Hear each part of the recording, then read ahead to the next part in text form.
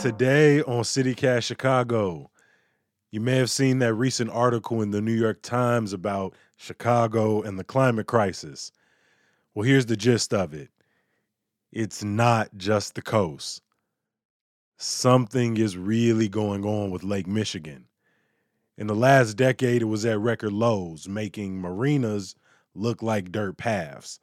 Last year, it hit record highs, disappearing beaches and flooding streets. That article, it really covered a lot of ground, and a lot of it's pretty scary.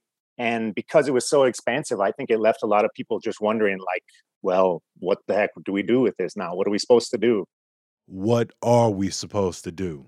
It's Tuesday, July 13th. I'm Jacoby Cochran, and this is CityCast Chicago.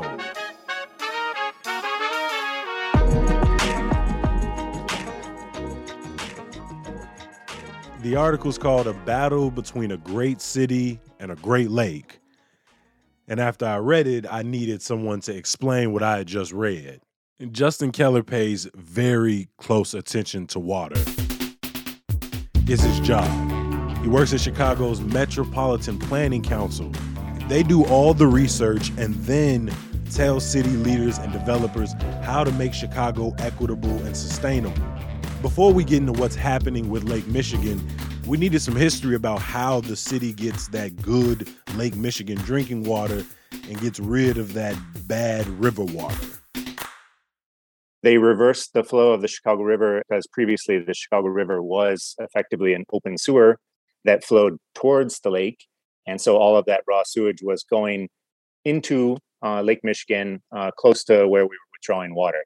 So the idea was to reverse the flow of the Chicago River, to send all of our raw sewage downstream. The problem that we're having, which is talked about in the article, is that when the river is too high, so there's a lot of rain, it overwhelms the sewer capacity.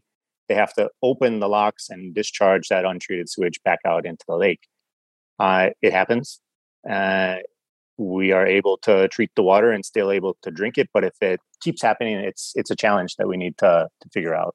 So basically, the river can't handle too much rain, but it can't handle too little either. So why are we swinging so dramatically between drought and flooding? Climate change is the answer there.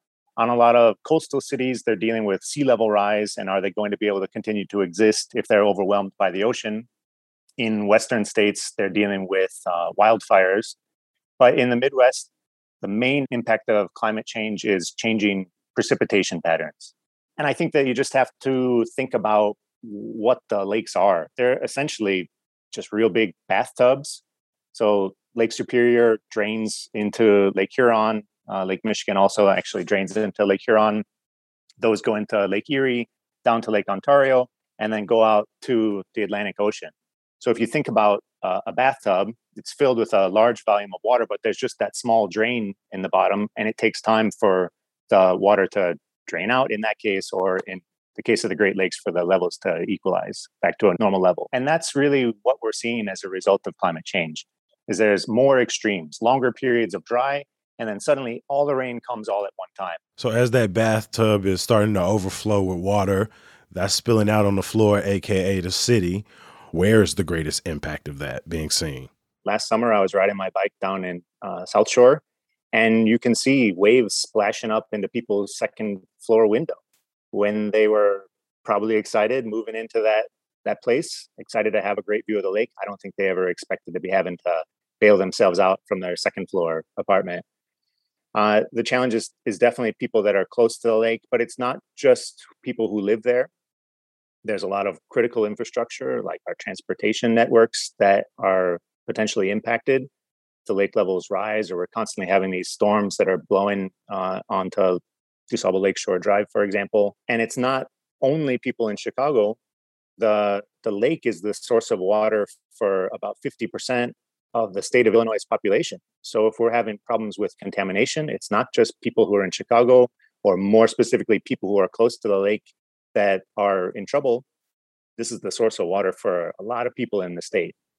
Yeah, I remember being a kid and our basement flooding, and that was just something we expected to happen when we got a lot of water. that seems to be more and more common. We lived in Auburn Gresham at the time, and so that was far in from the lake. Worst case scenarios, like, are buildings in danger of more than just like, waves crashing up and down the coast? Like, what's the worst case scenario if this goes unchecked? You mentioned the combined sewer overflow. Did you experience that in your own basement growing up? Yeah. I mean, at one point our basement flooded to like knee level.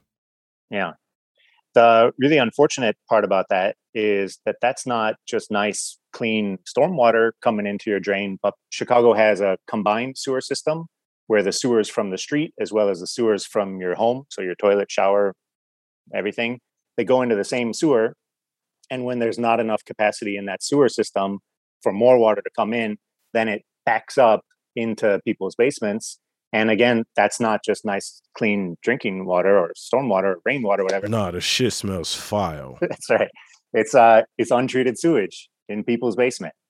So that's obviously a public health issue, but it's also a major concern because people are not able to build equity in their homes. It's hard to build your way out of that when you're in a neighborhood that's experiencing basement backups.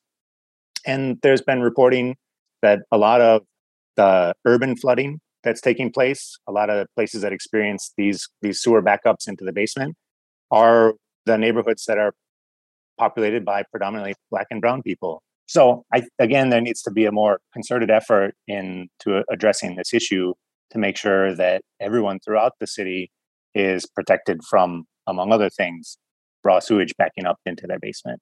Yeah, speaking of people across the city, I know you looked at the issues that were reported in these articles very closely, but what do we do? What do city leaders, developers, these homeowners do?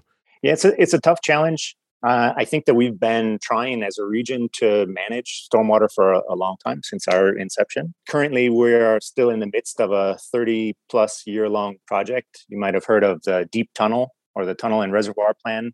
So when the existing stormwater infrastructure is filled to capacity, it overflows to this deep tunnel system, and then it goes out to these larger reservoirs, essentially, these former quarries. And that's just a storage basin until there's enough capacity in the water reclamation plants to take that water in, treat it, and then send it off downstream. This is a project that started in the 1970s and is still not complete. There's one more section of it that has yet to be brought online, and that's going to increase the capacity significantly.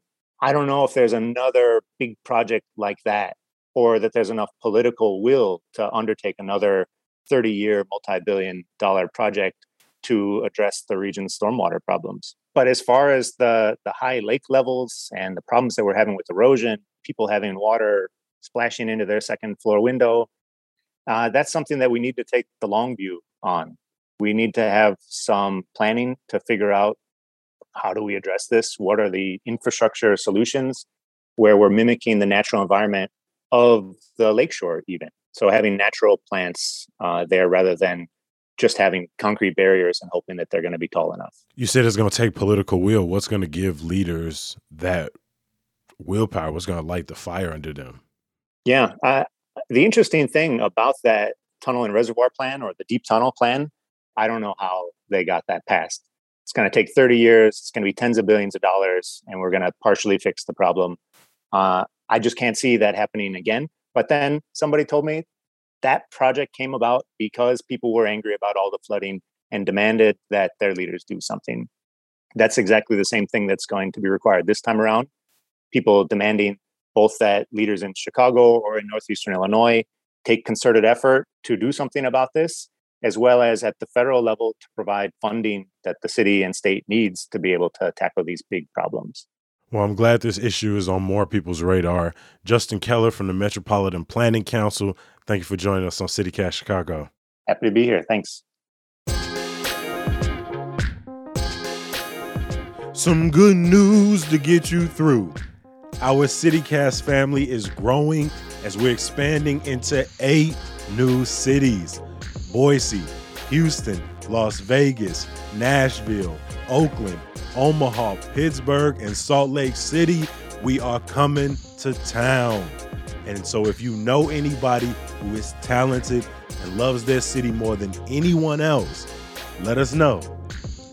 Remember, for more Chicago stories, sign up for our daily newsletter at chicago.citycast.fm.